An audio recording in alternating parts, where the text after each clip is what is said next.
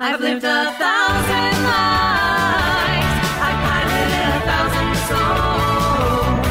I've killed and fought and died just for another role. This is the Happy Jacks RPG Podcast, a roundtable discussion that's a mix of friendship, humor, unbridled enthusiasm, and tabletop RPG topics sent in from around the world. Just for another role.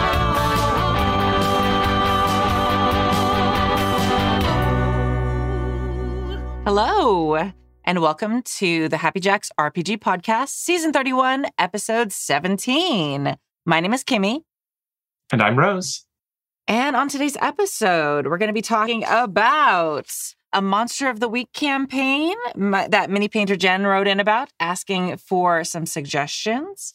And Steffi from Scotland, who writes a lot of emails, thank you, Steffi, writes in how to unweave a player from a campaign. And we've done a lot of work to weave them into the campaign. And N from Minnesota has a challenge for the Happy Jacks crew. If you'd like to send in a topic or question to the show, you can email us at happyjacksrpg@gmail.com. That's happyjacksrpg@gmail.com. Let's see. Announcements. We were at Strategicon last weekend. If you listen to that episode, it's a little bit of a hot mess, but that's okay because we are always a little bit of a hot mess at the conventions anyway. We are missing a few minutes of the front end of the show, and Mike came on, who runs the convention, and talks about like how attendance is up. It was really great. I do definitely, if you don't listen to the whole thing, that's fine. It's really great having people share their stories and their experiences from being at the con. A lot of people come up and talk about the games they've played and things like that. But the best one is the very first person after the little intro. It's this kid named Ezekiel who's just talks he's I love Ezekiel 9. so much. He's so good, right? It's amazing. Ezekiel's the best. Yeah, I saw it live. It was so great. Magic. All of us are just amazed at this amazing kid who is just so well-spoken. So definitely listen to that. We are going to dial in a little bit more with, it's been 2 years since we've run a con live event. So we had a little bit of trouble with tech, and we're going to dial it in definitely for the next convention. Hopefully the sound quality will be better for next time. And yeah, but we're really excited that it worked. It went well. We all ran games. It was great to be back. So that was awesome. Also, we're still in February, so we have an Indie Designer of the Month.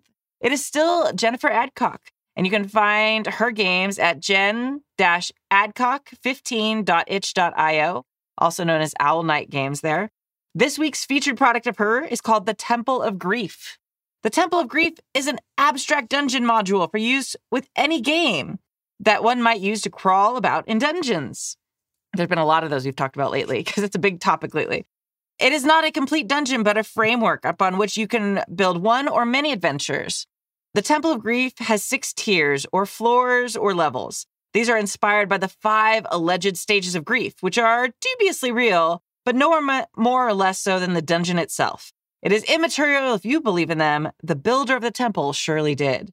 The 6th level is home to a god, a goddess, a deity, an idol who can say, "This god took something from you, which you know you can never recover. The loss is so great that you can never be fully healed. A loss that must be avenged. You must remember this at all times. You venture into this dungeon not to recover what was lost, but to exact revenge upon this god." And you can get that for $2 on itch.io right now. So definitely go check that out. And I love Jennifer's stuff. It's very interesting, and definitely don't forget to go get her awesome card game, The Price of Coal, that we talked about a couple weeks ago. Oh my gosh. So good. I'm super excited for that one. Yeah. And you can get that one on Indie Press Revolution, which may or may not have another amazing card game, maybe starting next week, which may or may not be called Decuma, but Now, what exciting. may or may not be Decuma? Right? All right. I think that's everything. I don't want to steal Jen's thunder by talking about Decuma every time I talk about The Price of Coal, because card games are card games, but they're both good. They're very different. Yeah. All right. Yeah, you said you wanted to read the first one, right, Rose? Yeah, I would love to. So, hey all, I could use some help. I'm running a Monster of the Week campaign that's been going for 20 sessions. First of all, congratulations. That's incredible. One of the conceits of the game is that it's a TV show. Each session, we play another episode of the show. The players have enjoyed this take on it, and it's been helpful in encouraging collaborative storytelling by providing a familiar framework to work from. Everyone is familiar with the TV show tropes and how they get applied, so it's easy for the players to think about how the conversation in the writer's room would go for a scene, or quote unquote, what the fans would want to see. There have been a lot of quotes. I haven't read all of them because I can't be bothered. We did a session a while back where everyone played the actors that play their regular characters. They were at something like a Comic-Con. We had a Q&A panel where they took turns being audience members and asking the other quote unquote actors questions. An autograph signing where everybody could interact with the fans, and a still supernatural mystery to solve. Everyone really enjoyed that one-off session. Let it be known that they'd be interested in doing another session playing the actors again. I finally come up with an idea for another session that includes the actors, but it's a little complex. I'm thinking of a 2-layered thing where they would be a scene in show, and then we'd switch to the meta perspective of the actors where problems related to the in-show mystery would occur. So an in-show scene on the seashore would happen, and then the director would call cut, and we'd move out to the actors who have just played the scene and whatever the related events would be. The adversary will be a fairy that the actors annoy in the first session. The fairy will use the show's first depiction to take further offense and mess with everyone. The problem is, I feel like this could get complicated quickly. Knowing when and where to break from one level to the other, when to introduce various story beats, how to manage both arcs seems tricky. While I'm a passable enough GM that people show up for this game, I'm hardly a great one, and I feel like this might be beyond what I can pull off. Okay, I'm Thoughts, going to push back. suggestions? I'm going to push back for just a second. I was gonna finish Okay. her last little thing. Go ahead. And then I was also gonna push back. Okay. Thoughts, suggestions? Is this too much? How would you manage it? Thanks from upstate New York, Mini Painter Jen. P.S. The very last con I went to was OrCon right before COVID. After all this time, I doubt I'm remembered by any of the Happy Jacks crew that I gamed and hung out with, but I remember it fondly. I hope to be back someday, COVID permitting. So first off, Kimmy, you have the floor. Okay. We totally remember you, Mini Painter Jen. Like 100%. And yeah, you should definitely come back to the con again. I felt fairly safe. I'm still masking constantly in those with the good quality mask. And I do still take my air filter for the game rooms when I'm running the game. But I have a little like rolly thing Way now, to, so it makes way it to easier. bougie the game con up. Like that is a very safe thing, but also extremely bougie. Yes, it is. It is. But yeah, we totally remember. And if you are on session 20 of a campaign, like I think you're selling yourself short, hon. Like, come on. Like people would like put up with a mediocre GM for a while, but not for 20 sessions. Like you are doing a great job. Yeah, like if that's a weekly game and like you miss a couple, that's half a year. If it's less frequently, that's a very long time for people to put up with a game they don't like, to the point where one would assume they might actually just enjoy your game. 100%. Like people are nice, but they're not that nice. Like they're gonna come up. Nobody's that nice. Yeah, nobody's that nice. Like there's no Ned Flanders in real life. Nobody would be that nice. No, they're gonna come up with excuses. Oh, I'm so sorry. Like they're going to probably be nice about it because you're a good person, but they're going to come up with excuses why they can't come anymore. And they haven't, so it means you're doing a good job. But yeah, also like 20 sessions of Monster of the Week means 20 episodes, which means 20 mysteries, which explodes my brain. That's a lot. Like that is an absurd amount of prep work and effort that you've put in to make that campaign happen. Yeah. So pat yourself on the back, take some pride. Like that's better than I could do. I tried running Monster of the Week, and I burned out after like 4 episodes. Or no, I think it was less than that. I think it was 3. Yeah. Yeah. So props to you, Mini Painter Jen. You're awesome. Take some pride in the amount of work you've put in there. To answer your question, that first of all, fantastic concept. Yeah. The concept around this campaign of it being a show and all of that is an excellent framing device. Yeah. Yeah. So that's definitely, you get props for that. The returning to the actors playing the characters episode, also phenomenal.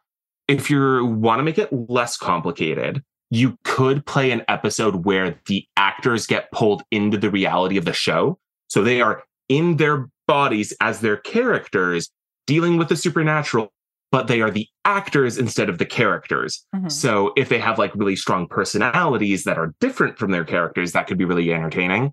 If they're very similar to their characters, that would maybe be a little bit less compelling. But as far as bouncing it back and forth, yeah, that's honestly a bit tricky. That's a lot of A and B plot. That's hard to do when the A plot and the B plot are both solving a monster mystery.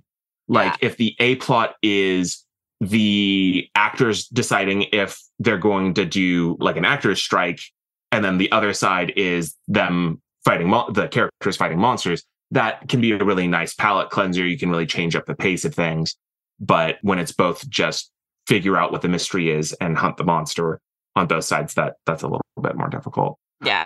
I was in a play that was like this, actually. And we were actors being characters. I think it was called Noises Off. There's a couple of them that are written that way.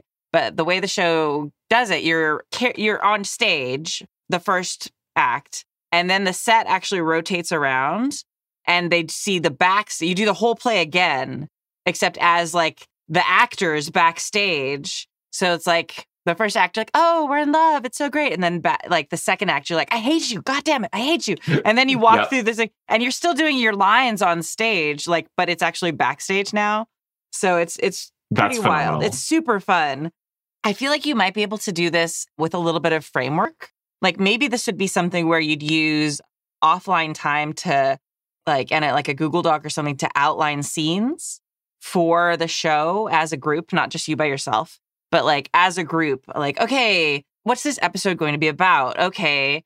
And then like split it up if you want it to be like a half-hour show. Usually there's like 2 commercial breaks or whatever it is. Actually, I haven't actually watched network TV in so long. I have no idea what it is anymore. But the only ads mid-roll I've watched are because I'm cheap and don't have the like Hulu premium subscription. Yeah. And even then, I just have kind of stopped watching Hulu because of it. So I feel like there is a cool way you could do this.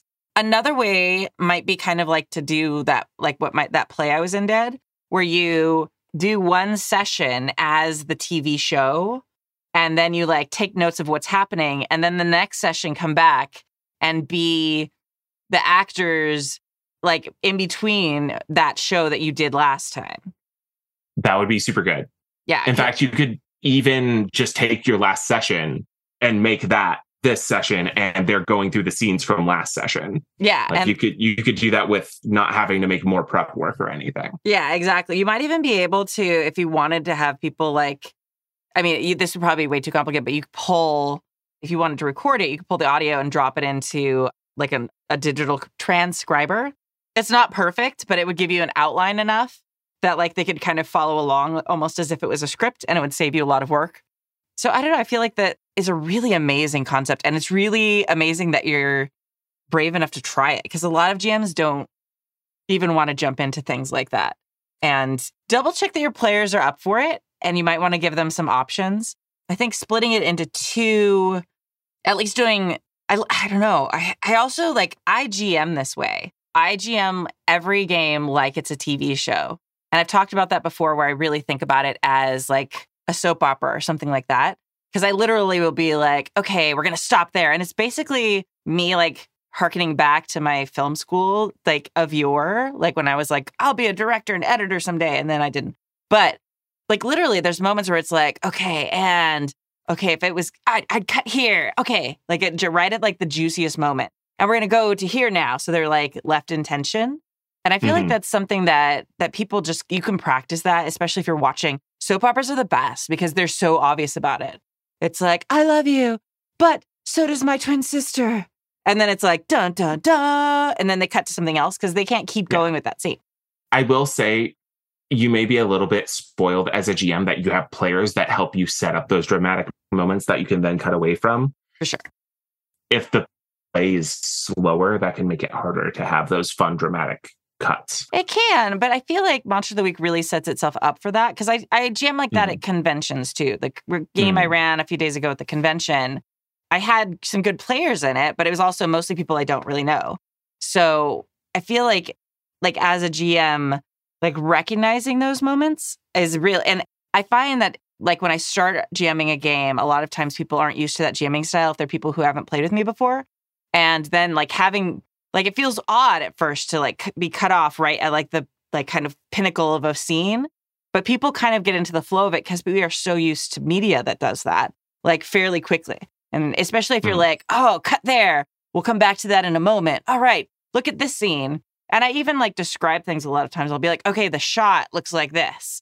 Like, you know, it's like your face. And camera then, movements and yeah, stuff like that. I very much describe it. And even with my One Ring game, like that is completely not like episode TV or anything like that. Like I find that that's a description and a way of GMing that people very easily kind of click with because it's stuff that everybody watches a bunch of TV. Or if they haven't, like they've watched enough movies and stuff to like at least get the concepts. It also helps incorporate like visual storytelling into an auditory medium. Yeah. Like gaming is primarily spoken word stuff, and painting a picture for people definitely helps engage. That's super not answering Jen's question there, but I mean, kind of like that last bit, but I was saying. Yeah. Another thing you could do is, and this would be super challenging, set a timer. And every time the timer goes off, they switch. And that would be wild, and it may not be for your players, but that would also be something that would be very interesting to sort of see how that goes. If you've been playing 20 sessions and they're that familiar with their characters, that might be something that they enjoy or like.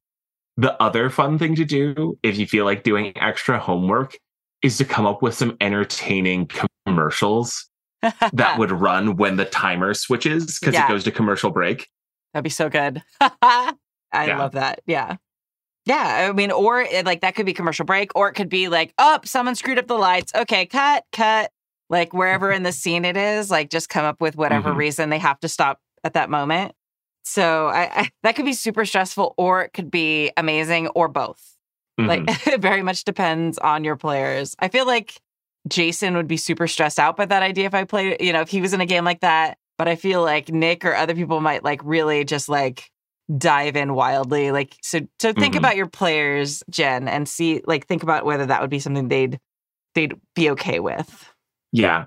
And if you want to make it easier on yourself, just throw in an episode of the actors stuck in the characters universe for a little bit. Yeah. And you can have another fun session that doesn't require as much switching. Yeah.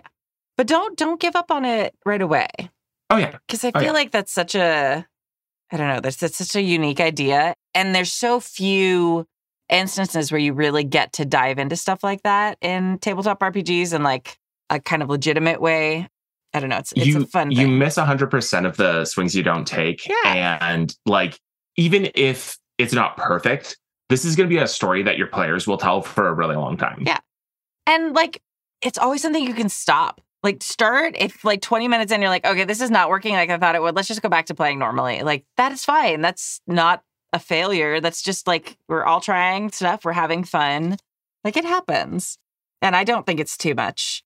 It's very good. I think to start off, probably the best bet is like do the episode and then the next session do like the behind the scenes, like actors of that episode. I think that'll be the simplest way to run it. If you really want to do the switching back and forth, then find a timer or a catalyst, or like maybe drawing cards.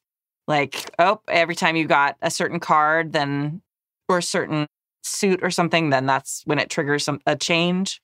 Something like that could be really, really fun to have it more randomized than you just picking when it is or rolling a die. And I really want to know more about your Monster Heart or your Monster of the Week game. So write in and tell us some stories about it. Because for 20 sessions, like Rose is saying, that's impressive for a Monster of the Week game. I've been in a couple Monster of the Week campaigns, and they're great and they're super interesting, but I've never been in one that lasted 20 sessions. Yeah, 20 sessions sounds amazing. Like at that point, there's maybe even some like overarching plot stuff, and that to me, that is the sweet spot that I wish I could get my Monster of the Week games to. Is that you have a story every week, but also there's bigger meta story. Yeah. I mean, it works so well for that. It's so well written for that type of storytelling. And I feel like a lot of us don't ever get to that deeper point. Like, it's always perfect. It's like Buffy the Vampire Slayer.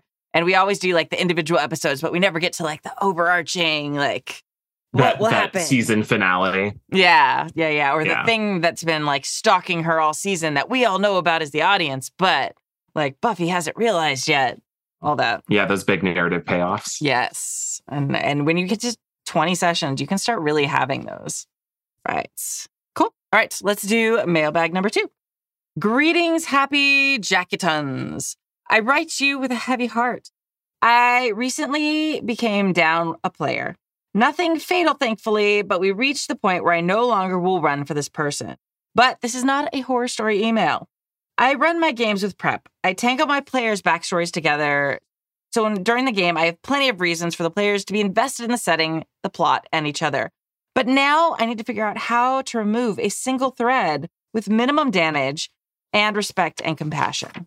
The player was in 2 of my games. The second game was easy enough. Their backstory was disconnected, and the aim was to use it as a B plot until it was blended into the A plot, raising the threat and tension, it is blended into the A plot, raising threat and tension.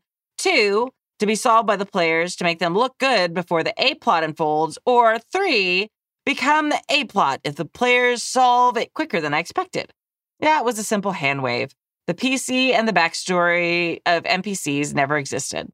The first, the player was more tightly tangled with the other 2 players in the plot. They have clues that they haven't shared with the other players. Last session, they made a dangerous NPC go from passive to going down a villain path and caused a big scene that ruined the other PCs. Dates and called in law enforcement. None of this is why the player is no longer playing with us, but aspects I have figured out how to approach in this game. For consequences of their action, I spoke to the other players. One PC was interested with his date being rocky, but not law enforcement being brought in.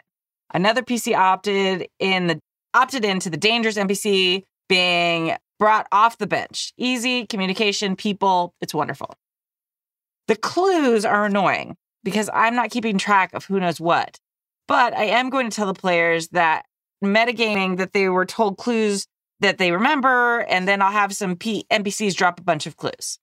As for what the PC is doing, I am moving them to Texas. Why Texas? It's so far away that it's reasonable that they won't show up again. I don't want to keep the PC around as an NPC because, in my opinion, as an ally, their memory is tainted, and as a villain, it's disrespectful and a bleed of why the player was dismissed, and it will make the scenes awkward or even triggering for the group. If a player left on better terms, it'd be another thing, but I don't want to do it, and it would be another talk with the group. Untangling the backstory is trickier. It was tightly connected to the 2 other players' backstories and brought in a faction that I wouldn't have detailed without this player being involved with them. I snipped out as much as I can. Some elements are useful as clues, while before this, they were bigger plot points. I feel like there is a lot of baggage of the other players' input, but I've done what I can to allow them to slip into a footnote while keeping consistency where it matters. I don't really have a question. I'm quite happy with how I'm handling this, but I feel like it's an interesting topic that I don't recall coming up in recent memory. Also, Kimmy is literally begging for emails. So, discuss. Steffi from Scotland. At Steffi on the Discord. Yes, I have been begging for emails, and you have helped a lot. Yeah, this is a tricky thing because, especially when you're doing a game and a character has information other players don't, it's always easy to pull out the player. Pulling out the character is always a little bit more of a challenge because it's a little awkward always. I don't know. Do you have thoughts on this, Rose? Yeah, I have what you could call it a house rule. I also just I have a thing where if a player doesn't show up to play, I do Schrodinger's player character, which is they've both always existed and never existed. Mm-hmm.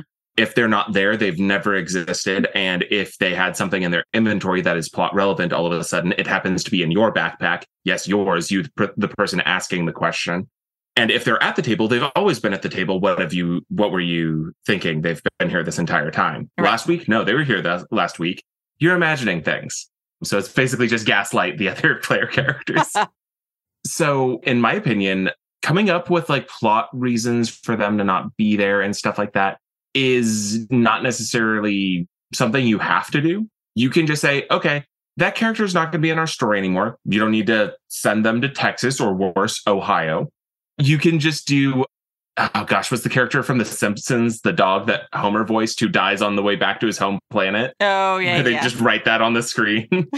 It's just the laziest, like most hand wave, like don't worry about it option is perfectly good.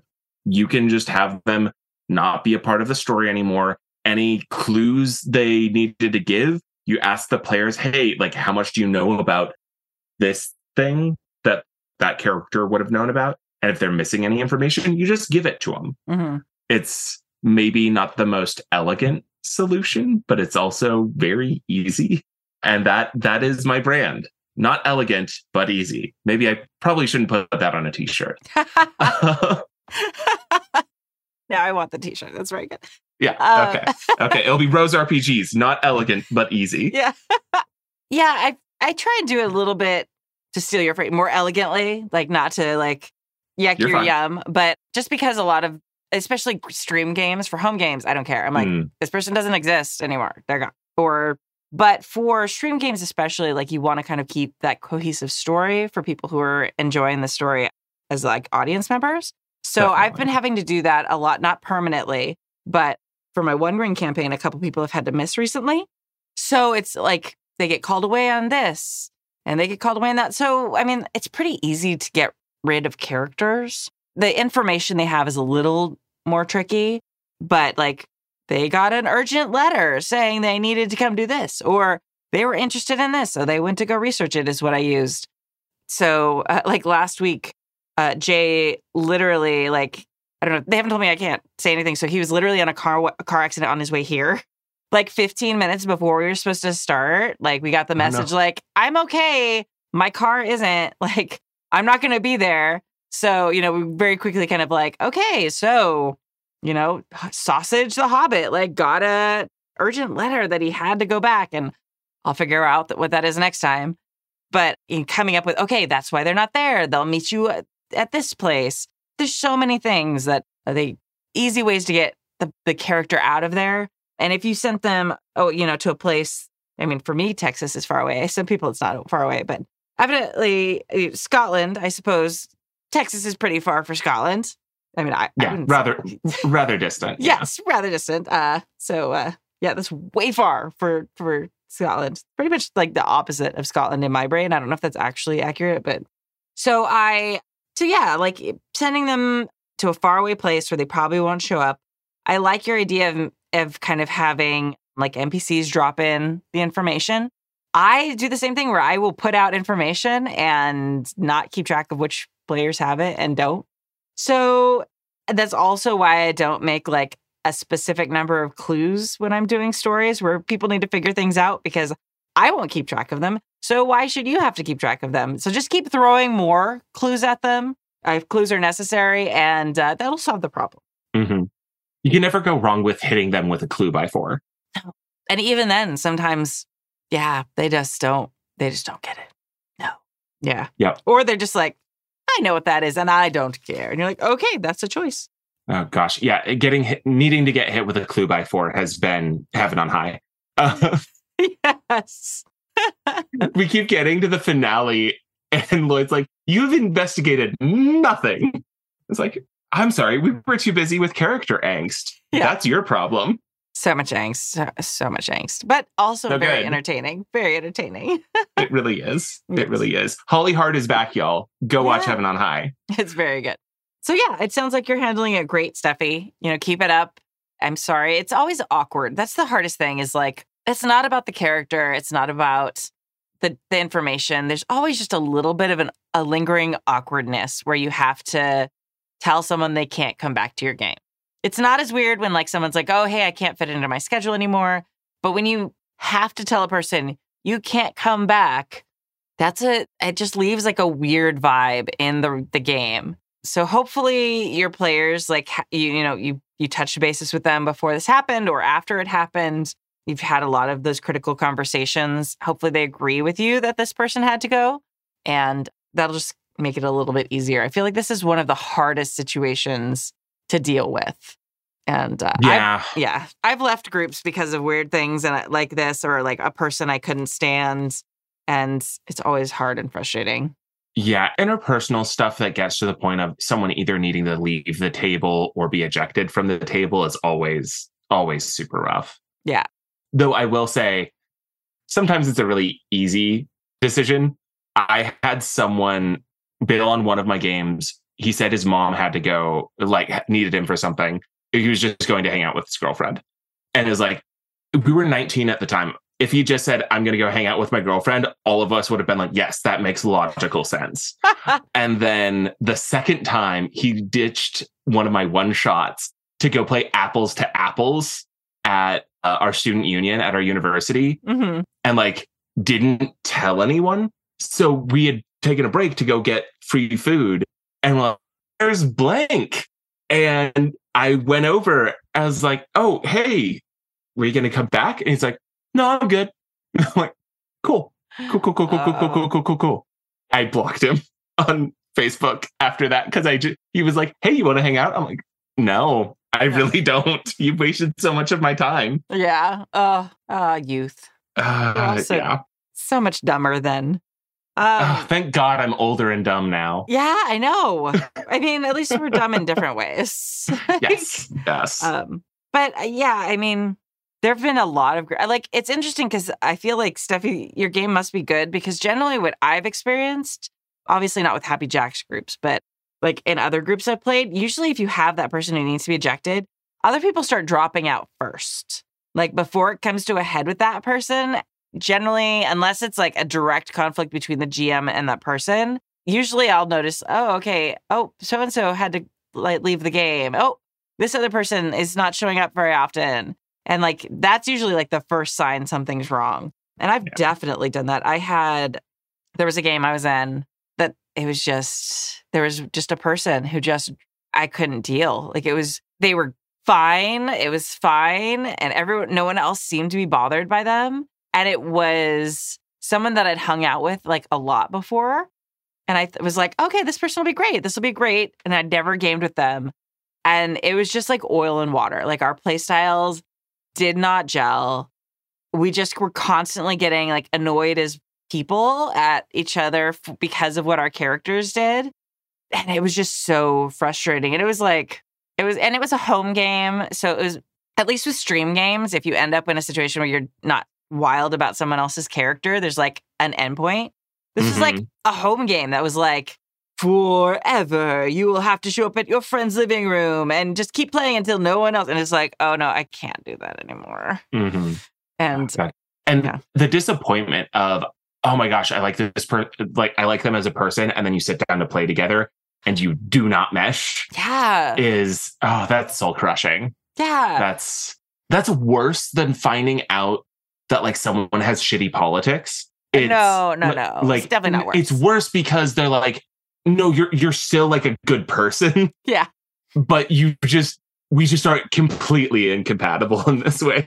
Right, no. Yeah. Well, yeah, you're right. Because you do have to still interact with them. Because like, I still see this person. I still hang out with this person. Like, we have a lot of similar friends and we go to parties all the time. And it's one of those things where like, they've stopped asking, but for a while, like they kept kind of like running or being in games. I'm like, hey, do you want to play?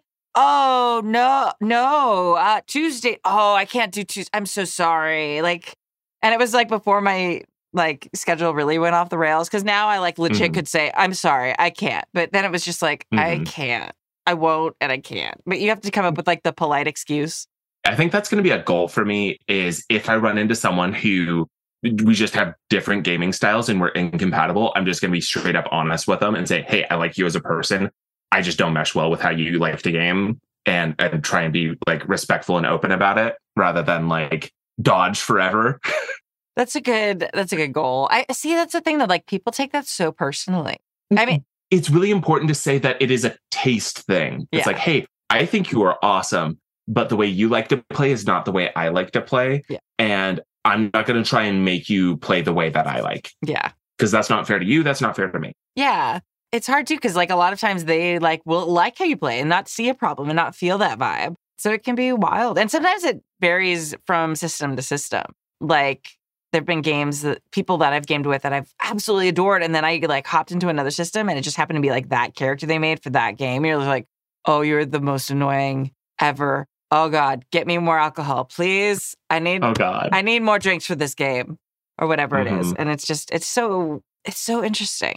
And it's Yeah. so interesting how one bad game or one bad campaign can also kind of like influence how you feel about that person moving forward. Like, Yeah. I Yeah. don't know. It's interesting because like I sometimes like wonder, and like I've had friends be like, well, do you think if you like gave it another shot to play with them, like that it would go better? I'm like, it might, but it might not. And then I'd be stuck in that game again.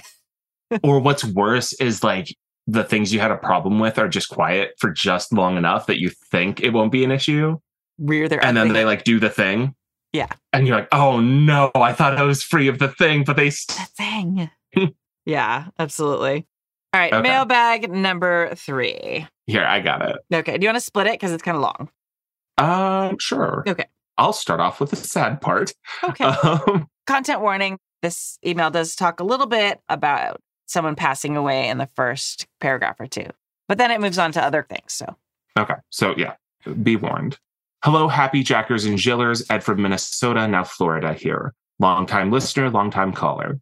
I hope everyone is well and remember to get your checkups. My older brother passed away this year from cancer because it went undiagnosed for over 18 months, despite our asks to talk to his doctor. He was only 54. Don't let that happen to you or someone you love. I wanted to put out a challenge to all the jackers and jillers out there. I moved to Florida 5 years ago from Minnesota, and one of the first things I did was find a local gaming store. The parentheticals, they focused on video games and Magic, but had space and interest in RPGs when I talked to them. If you have the ability and time, run a short campaign at a store near you. You can choose the game system, create characters, and give a few random people a chance to try an RPG that they might otherwise not get. I can tell you from personal experience, it can lead to lifetime new friends and a string of happier people in the world. And you'll feel better about yourself for doing it.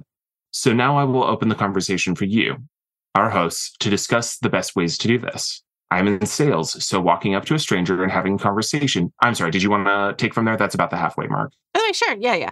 I'm in sales, so walking up to a stranger and having a conversation is probably a lot easier for me than for other people. For example, I asked at the store whom the owner was and when he would be in, then came in to meet him and introduce myself. I explained who I was, my credentials, 40 years of gaming, your mileage may vary, and what I wanted from him, a space to run a D&D game 4 hours every other weekend. I let him know the ages I was comfortable with, 8+, and that it would likely take a few months to build a group. I brought my kids, so I always had 2 or 3 players as a cheat. That's a very good cheat. The keys were consistency. I showed up every first and third Sunday at 10 a.m. And fun. Every player gets a spotlight every game for 5 minutes minimum. Are there any of your hosts willing to rise to the challenge? Do you have any friends who may? I think our hobby is at a critical point right now, and I want to share it with anyone interested. Stranger Things, COVID, and other factors have brought us to a point where playing pretend is more acceptable now for adults than ever before. My brother, mentioned previously, started me gaming at 5 years old on chainmail and man-to-man early GURPS. It is a defining part of who I am and makes me a better person in ways I can't explain in an email easily. That's good. I feel that. I hope you and your friends can help share this gift with other people who may otherwise miss the chance. Step up. It isn't as hard as you think, and the rewards in new friends are phenomenal. Ed from Minnesota, now in Florida. P.S. I still believe Stu should be spelled S-T-E-W during Halloween, and that he should go as a cannibal chef. He should. Mhm. P.P.S. Tappy is still an amazing person to have on the show, even if he is the poster child for ADHD medication. Please tell him hello for me and give him my best. I will. I do actually see him every once in a while, but he's moved back out to the desert primarily right now. I keep bugging him. I'm like, hey, when are you going to be in town next? And then he's like, I'm not in town on Fridays anymore. Like, okay, well, eventually. Too cool for you. I'm off Yeah. with my friends in the desert. Well, he figured out Goodbye. he finally figured out how to use their solar panel system and have a toaster work. So they've, That was the threshold for moving back out? well, Shit. Okay, this bread has not been baked a second time. Yeah. This is unacceptable. Yeah. I'm going back to civilization. well, for many reasons, yes, toast is amazing. But also, like, they got their power grid to a point where it can hold things that cause heat, because that's very inefficient electronically. So that was like a big change. So now they are like a much cushier life out in their desert. PPPS, you are doing great with the new show format. My grognard brain wishes Stu was still involved. Stu is fine. He's fine. Yeah. He's totally... He's not he's in fine. the show, but he is alive and involved in breathing, Other things. eating, Yes. presumably still burping. Yeah. Oh, I'm sure. He's fine. Absolutely. I have texts that say that it's from Stu that prove he's fine. But Holding today's newspaper. No, but just like regular, like green little bubble texts. But I recognize how hard it is to do what you're doing. And I want you to know that it is appreciated and you have our love. Keep your focused content and not format, and you will continue to rip hours away from me during my hectic weeks. Longer format is appreciated, no matter what the surveys say. 3-hour drunken ramblings are what hooked me onto the show. Thank you, Ed. That's very kind. And yes, We got to Stu talk is more about AC fine. if we want to have a 3-hour show again. Oh my God, so much. Oh yeah. I just get so tired now. I have to get up so early with Oh, a toddler. I'm like, it's like 9 o'clock. I have to go to sleep now. Yeah, we'd have to switch to like Saturday mornings when we're actually like awake. Drink Yeah. coffee instead of beer. Oh yeah. We might eventually, but it's hard. It's so hard. Mhm. Maybe if people keep writing in more emails, we will start having longer shows again. Actually, that has nothing to do with it. Absolutely not. We'll just have zero to do that, more shows. Yeah, I think there are a lot of ways to work at building the hobby. And I think that we've been forced out of our comfort zone during COVID, and we've talked about this a lot. And I think you're absolutely right, Ed. Like a ton of people have joined the hobby because of COVID. They've Stranger Things, Critical Role has been huge in that. Like there's been a whole bunch of things that have made something that was sort of like a joke on the fringes of society, which is like D&D, like over the years, more mainstream. One of those things has been like video games kind of becoming cool. Like suddenly that sort of brought like the gaming sphere, and it kind of how they say, like high tides raise all boats. Like that raised all nerdy things to be a little bit more acceptable. And D&D and tabletop gaming has taken a little longer because it's not quite as accessible. You can't just go buy it like online or something like that. I mean, you can buy it online, but you can't just like play by yourself online.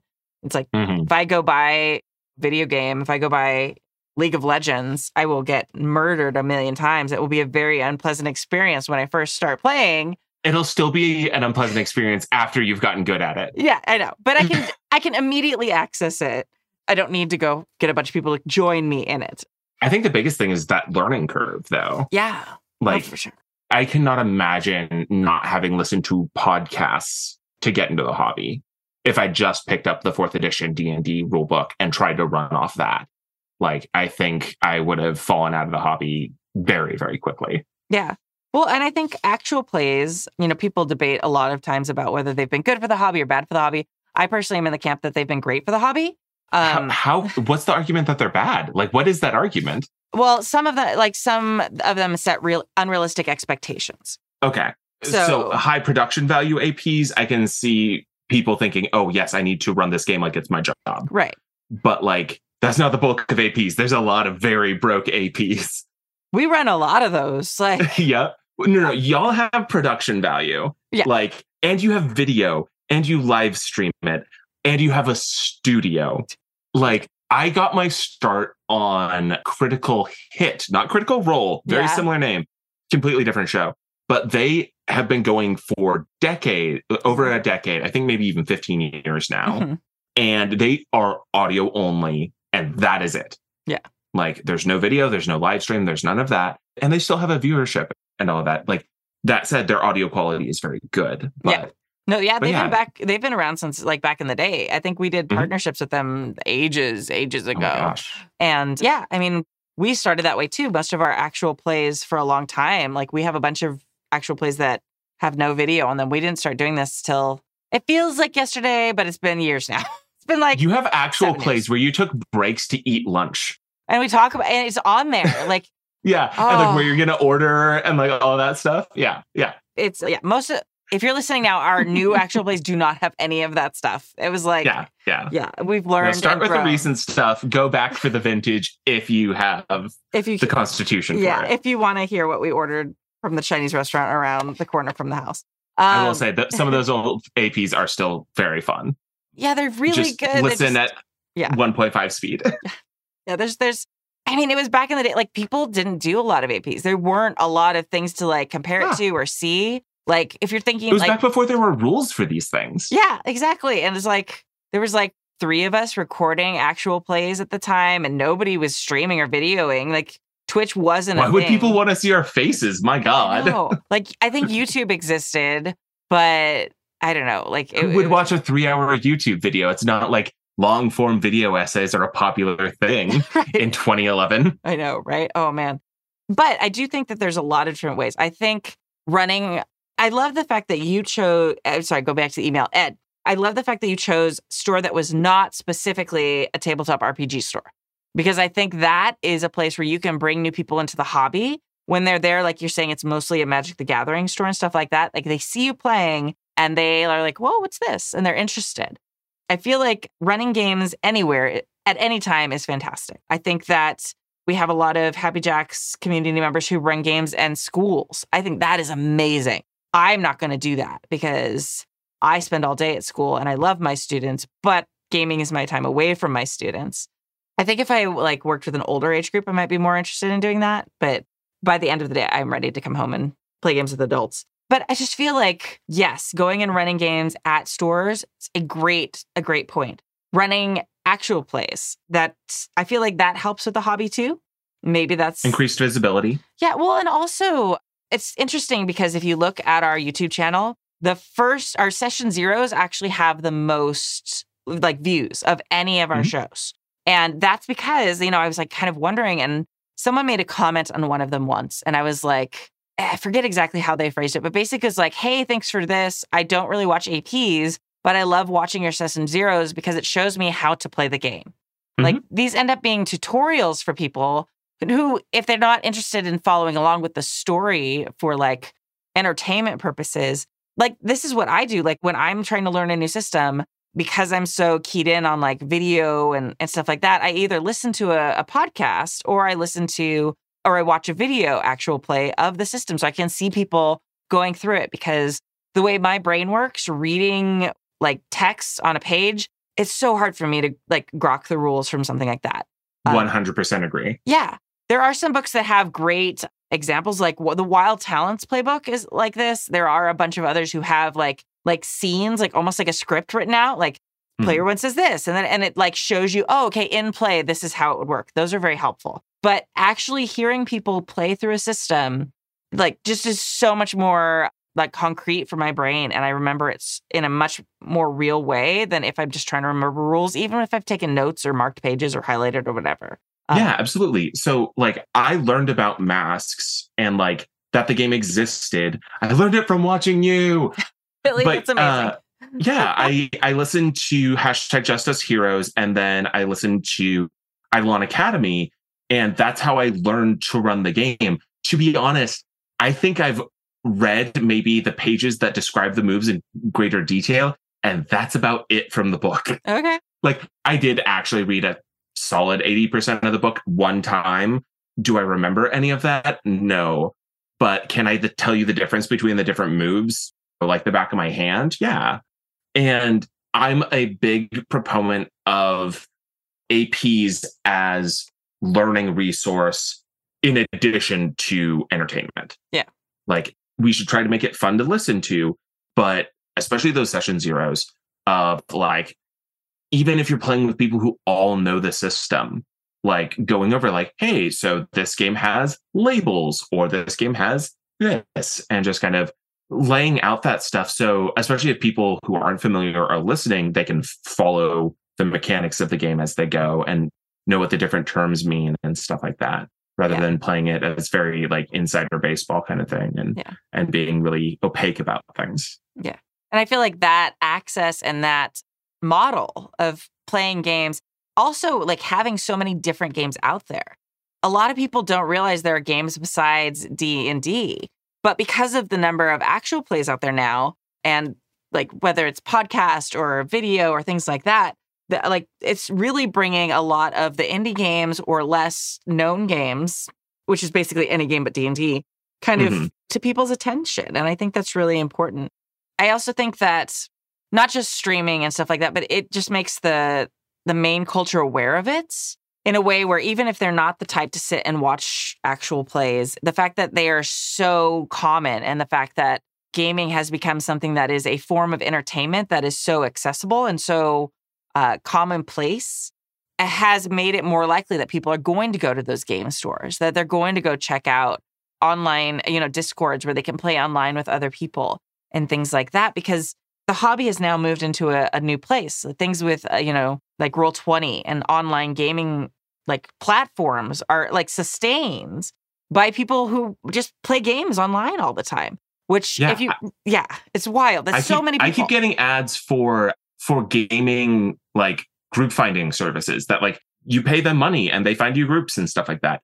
I would never do it, but mainly because like it is wild that things like that exist. Yeah.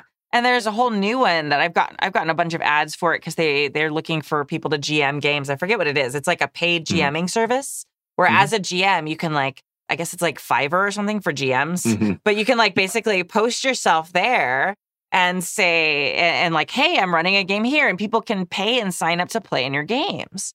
And it's just like this whole economy that's blown up in the last few years through COVID and through other things because of all the people who are new and interested in the hobby, from watching things, from seeing Stranger Things, from seeing Critical Role, from seeing a property they love become a game. From watching the D&D movie. Yes. Oh, we'll see. Yeah, maybe. We'll see how terrible that is. If nothing else, ironically watching the D&D movie. Right. Like going to see Morbius in a suit. Yeah, right. But also things like the Avatar RPG. Like I'm on the Magpie Discord. I know I've mentioned this before, but a lot of people jumped in the Magpie Discord because they were like, hey, I love Avatar. I've never heard of this thing called a tabletop RPG, but I love Avatar. I want to play a game about Avatar. How do I play a tabletop RPG? Like, it's amazing. And you're just like, like there's a whole new, group of people who are coming into the hobby because of IPs that are getting picked up by different games. I think that's true there's a bunch of different ones. Avatar, I think, was the most like obvious because that Kickstarter just blew up in a wild way. And so many, if you go back and look at the Kickstarter, so many people commenting are like, I don't know what this is, but I want it because I love it. It has Avatar on it. I am going to throw money at it. Exactly. And as more and more IPs start having games that go with them, I think we're going to see more and more of that. And I think that's a new avenue that people are finding the hobby through that wasn't as prevalent previously. I will bring it around. Let's see. It was, so Ed was saying that he wanted to throw out the challenge to the hosts to run in-person stuff at their local stores. We'll see if I ever do anything at a store, but I have been sitting around and realizing that I have this wonderful online community where I can play with people online, but I realized that I have become completely detached from my local gaming scene. I do live in a very D&D heavy town, but I do live basically in a very large, small town. So I probably won't run campaigns, but I have been thinking about running like one-shots, some of my local stores of something like Masks or some sort of PBTA, some non-D&D game. Masks would be good because it's easy to learn and also I know it really well and it's easy for me to run. But yeah, I will officially be the Happy Jacks host to accept that challenge. And I'll report back, Ed from Minnesota, when it goes horribly, horribly wrong. I think one thing, too, is like there is an element of playing in a game store that isn't safe. And that's hard. It's really scary. As women, both of us, going into a store and just having random people show up, it can be difficult. And it can put the game store in an awkward position too, because at a convention, there's like safety things, there's security there. It's like, if you want to stand up and walk away or whatever, like you may never have to see that person again. If it's a community shop, especially like, Ed, it's amazing that you went through and you started this on your own, but like setting that up also can be a dangerous thing for, people who are part of marginalized groups. So that's a scary prospect for me as a woman to be like, hey, I'm just going to plop myself down in this gaming store and let anybody who shows up play my game. I will say I do have the advantage of being a 6 foot tall woman, which doesn't make me immune from creepy comments and bullshit. But it does make them think twice about saying it to my face. Mm-hmm. So I do have that going for me. Yeah, we'll see how it goes. It's definitely something that's not without risk. But the other thing I'm doing is I'm just trying to, especially in queer spaces, kind of throw out like, hey, do you play D&D or do you play any tabletop games? Are you interested in them? Do you want to learn how? And both, I want to try bringing people who are already interested in tabletop games into the wider world of tabletop and getting outside of the D20, and want to try and go to spaces that are already welcoming and introduce them to my favorite hobby and kind of bring people who are already allies or members of the LGBTQ community and bring them into the RPG community, kind of try and bring people from both directions. Yeah. I think it's also important to remember that there's a whole online gaming space where, yes. Yeah, we're pulling in people from, who are new to the hobby, who maybe are new to certain systems, things like that. Like I run online games a lot, and not streamed ones necessarily, but through different Discords that I participate in. Some of them are for people who are already in the hobby. Some of them are not. And so I think that we also have to remember, like, there's a whole world of people out there who may not even have access to local gaming stores or a community in the real world, the quote, in the real world, that we can access, and we can give them access to games or games that they'd never be able to play through accessing these online spaces. Like the Happy Jacks Discord is like really great about that. And we do JackerCon. And we're also looking at putting together some community play days. And the cool thing about things like that, I've participated in that on like the Magpie Discord. And I know a lot of different communities like the Gauntlet have these, big community play like setups. Some of them, they're all in different ways. Like I think the Gauntlet, like you have to be part of the Patreon, or I don't know. But so generally, I believe, if I remember what Mike Ferdinando said, was you just have to be in their forums. Yeah. I think that like if you're a Patreon, you get like to sign up first or something though. But like also like Magpie, they do a bunch of different stuff. They do community days. We're setting those up too. There's some servers that are literally just for like finding other people to play with and playing different games. The cool thing about that is that you have these community standards where it's like, okay, like and each community is a little bit different. Like, okay, everyone has to use lines and veils. They have to use X tools. These are things that are acceptable in games in our community. There's are things that are not acceptable. So it lets you like bring people in and play with them that you've never played with a kind of ground level understanding of safety. So that's a really great way to access a lot of things with gaming too. I always feel a lot more comfortable like GMing at a con or in person for people that I've never met before, because there's just that knowledge of, okay, there's a system to support me as I am doing this job. And I don't know, I guess I'm still kind of traumatized from a lot of the weird, awkward, somewhat scary experiences I had as a young girl back in the day at various shops. And honestly, most of the shops back then probably don't even exist anymore. But so it's important. Yes, it's fantastic, Ed, that you're running games. I hope more people continue to run games in actual friendly and local gaming stores. We're looking to, what is it called? There's one nearby that's like a game night that I used to go to all the time that I know start looking to ramp back up after COVID and play in person at a local, I think they do coffee shops though. It's like a gaming night and they do like local coffee shops to help like pass around the love to local establishments. But yeah, it's so easy for us older members of the hobby to think like the first time you have to play has to find and track someone down in person.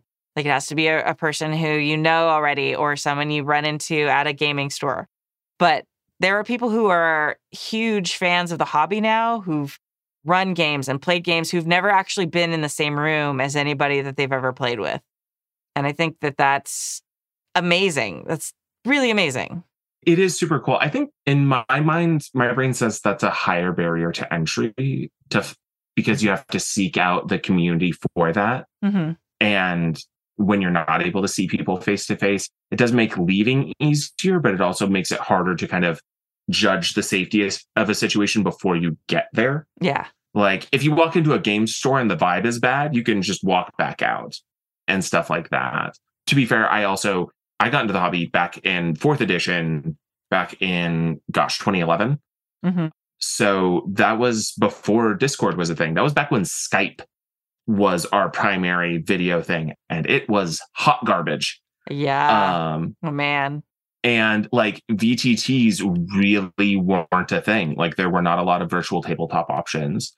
It was like people were using Google Plus and Google Hangouts. And it was a janky time for online gaming then. So to me, the idea of coming into gaming at a point where online gaming is already so established Mhm. is my brain goes, well, why would you get into it that way? Because that's not how I got into it. Right. You know? But it's super exciting. It's wonderful to see that just gaming is becoming more and more accessible.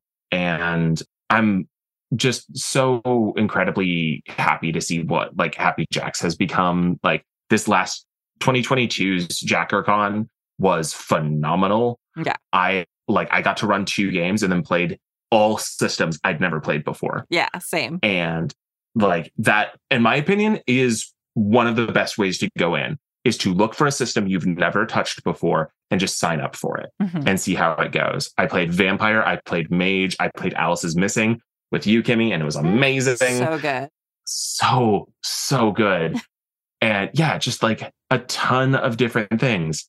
And like Kimmy has been saying on the Discord and a little bit here, I'm super excited to try and run some community games, like just some one shots here and there. I've also, I don't know, I've been kind of kicking around ideas of like doing like a Jackbox night or something like that. Just more community hangout stuff. That's how I ended up on the show. Was I just was around and I convinced Happy Jacks people to play in my games, and I did all right. And they vouched for me, and now I'm here. But like, I have met so many wonderful people through playing games with the Happy Jacks community. The Masks game that I ran during lockdown was life-changing. Meeting Lloyd for the first time to play Alice is Missing was transcendent. Like, that is a game that I hope to run someday. And it is absolutely just like, it makes you feel things that you never thought a piece of paper or like a bit of code could do. And that wouldn't be possible without all of these awesome people that have come together. And also, especially with you, Kimmy, wrangling all of this and making it possible. I am just going to sit here and compliment you and make you uncomfortable. Very awkward. You just get to deal with it. It's a bright future for the hobby, and I'm super excited for it. Yeah. I think that's kind of what Ed, like, and it really kind of choked me up for a moment because Ed like captured it so perfectly when he's talking about it is a defining part of who I am and makes me a better person in ways I can't explain in an email easily. Like, yeah, that's what gaming has become for so many of us. Like, it becomes part of who you are. It becomes something that links you with other people in a way that you maybe didn't expect when you first started gaming. And it's just wild. Like, when I think about my life, if like 13 years ago, Stu hadn't asked me to be in this like 4E game, like, and how different it would be. Like you really had to put in the work back then. Like, you got through the rough part to get to the good stuff. Right. But I mean, it's just like, like thinking about all the people who, and it creeps into so many facets of your life. It's not just a hobby. I mean, I guess there are definitely people who probably it is just a hobby. But for me, it's like all my daughter, all her favorite uncles and aunts and family members, like aunties, aunts, whatever, like are all people that I know because of gaming. And they come over here all the time for gaming. And it's like, they are members of my family. Like, they've been to my house for Christmas. Like, when I think of, like Adam and Joey are an amazing example. Like, Adam and Joey got married and they were on a show together here. That's how they met, is like they played in a game of Monster Hearts together. And then like months ago, we were at their wedding, and it was like my daughter was the flower girl at their wedding. And it was just like this wild way, like tangled weave of emotion and caring. And I don't know, gaming is able to form connections between people in a way that, especially tabletop gaming, because there's so much emotional vulnerability, at least in the way we play, and connection and creativity together, that it really bonds you and it changes your life. Not only that, but like he said, gaming has made him a better person in ways he can't really describe. But like, gaming has gotten me in touch with parts of myself that I don't think I necessarily would have, like in ways that I wouldn't have expected or wouldn't have been exposed to in other places. Like getting to play Holly on Heaven on High has just kind of, she is parts of me that I don't get to bring out in the real world. And listening to Hexbreakers and listening to everyone play, I forget the character that you all played at the same time. What was her name? With the Minnesotan accent. Yeah, I keep thinking Emily, but that's Emily was the GM. But no, yeah, Emily was the GM. Yeah.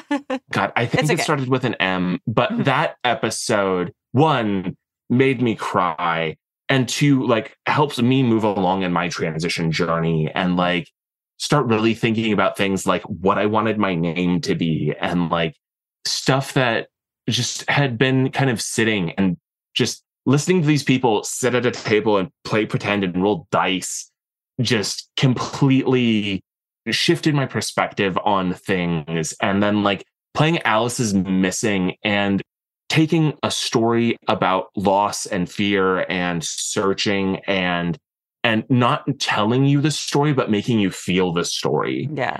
And all of this stuff, like things that you could watch the world's greatest film and it would never make you feel the things that a game like that can. Absolutely.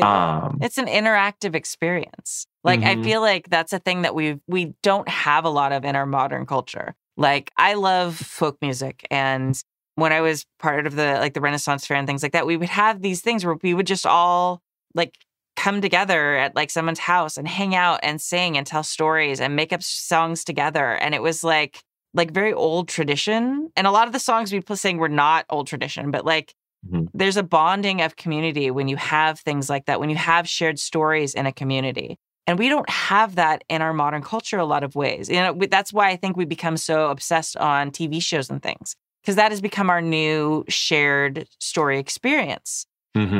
While tabletop games with our communities, when we play them, we create these shared lore and stories, these shared experiences emotionally, but also these experiences. Yeah, that we kind of pass on and we joke about, and we talk about. There's these touchstones that bond us together, like communities of old with their ballads and their oral traditions. Like, this is kind of the closest thing we have to that in a lot of ways now, and in modern friendship groups.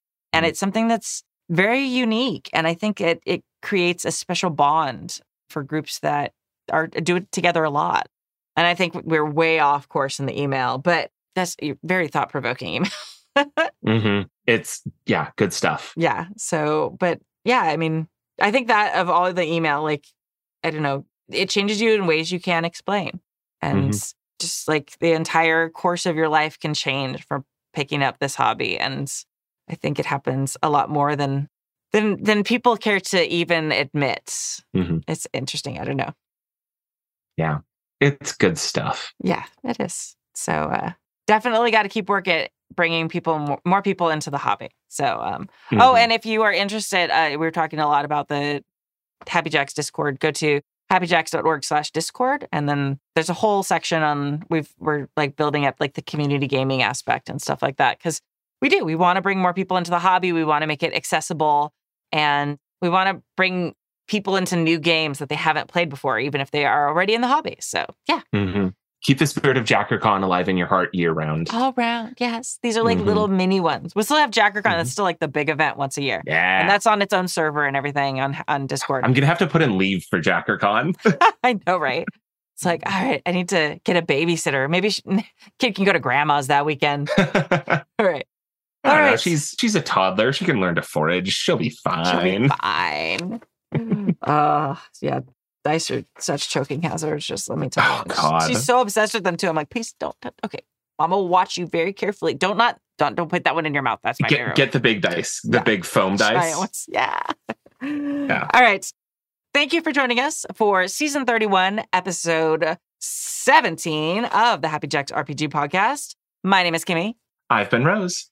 And please support our amazing indie designer of the month, Jennifer Adcock. You can find her games at jen-adcock15.itch.io. Or if you go find The Price of Coal on Indie Press Revolution, it is available there. It's a beautiful game Thank you to our chat mod, James V, and to all our amazing Patreons who keep us ad-free and independent. You can join their amazing ranks at happyjacks.org/Patreon. And yeah, we are allowed to say whatever we want all the time because we don't have to worry about sponsors or ads or any of that. And you don't have to worry about listening to ads because we don't like them. They're boring and bleh. Like we've talked about. We're allowed to say anything we want. So I'm going to get into my Star Wars hot take now. It'll be the next 50 minutes. Yes. They want that. They want it. All right. Patreon stretch goal. Yeah, that's what it is. All right. All right. So today we're going to leave you with a song called Wake Up Whole Again. It's by a band called Sport of Tricks, who, as I mentioned, are friends from the Renaissance Fair. And you can find them at sportoftricks.com. All right. Thank you all. And we will see you next week. Bye. Bye.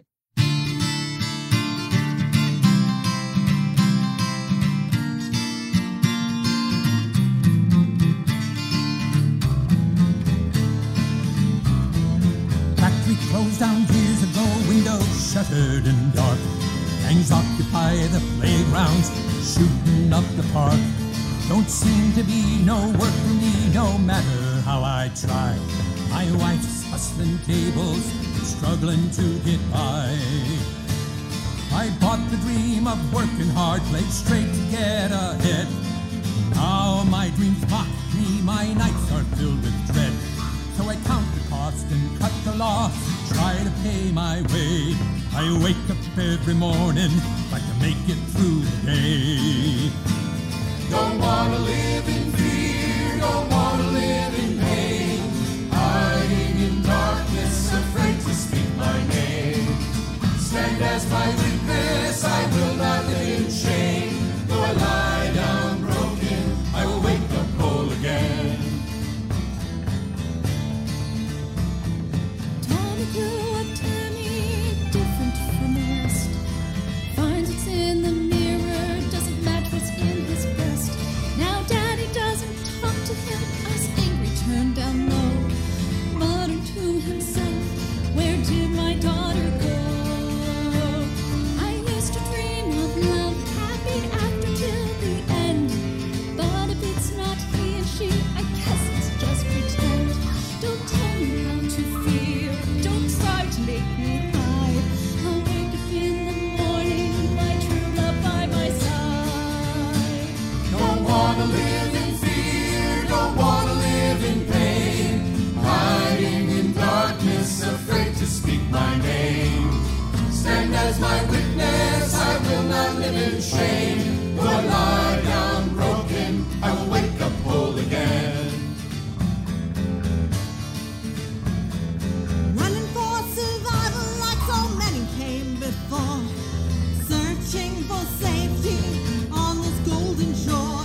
North Boston, asylum, the lady shining lights. Welcome the weary at the end of their flight. Now dreams of hope and hard work, opportunity for all. Like holding dead on concrete behind a chain link wall. What was a land of promise has gone from bad to worse. What once was a blessing is nothing but a curse. Don't wanna live in fear, don't wanna live in pain. Hiding in darkness, afraid to speak my name. Stand as my witness, I will not live in shame. Though I lie down broken, I will wake up whole again. Bad men prowl through palaces, preaching hate and lies. Wise men cower in corners, covering up their eyes. Deprive us, divide us, turn friend into foe. Days go dark and weary as bitter winds do blow. Don't let the shadows drag you down or surrender to dismay. Kneel beside our brothers, hear what our sisters say. Raise your voices with me, don't go silent in the night. I will not curse the darkness, I'd rather be the light. Don't wanna live in fear, don't wanna live in pain. Hiding in darkness, afraid to speak my name. Stand as my witness, I will not live in shame. Though I lie down broken, I will wake up whole again.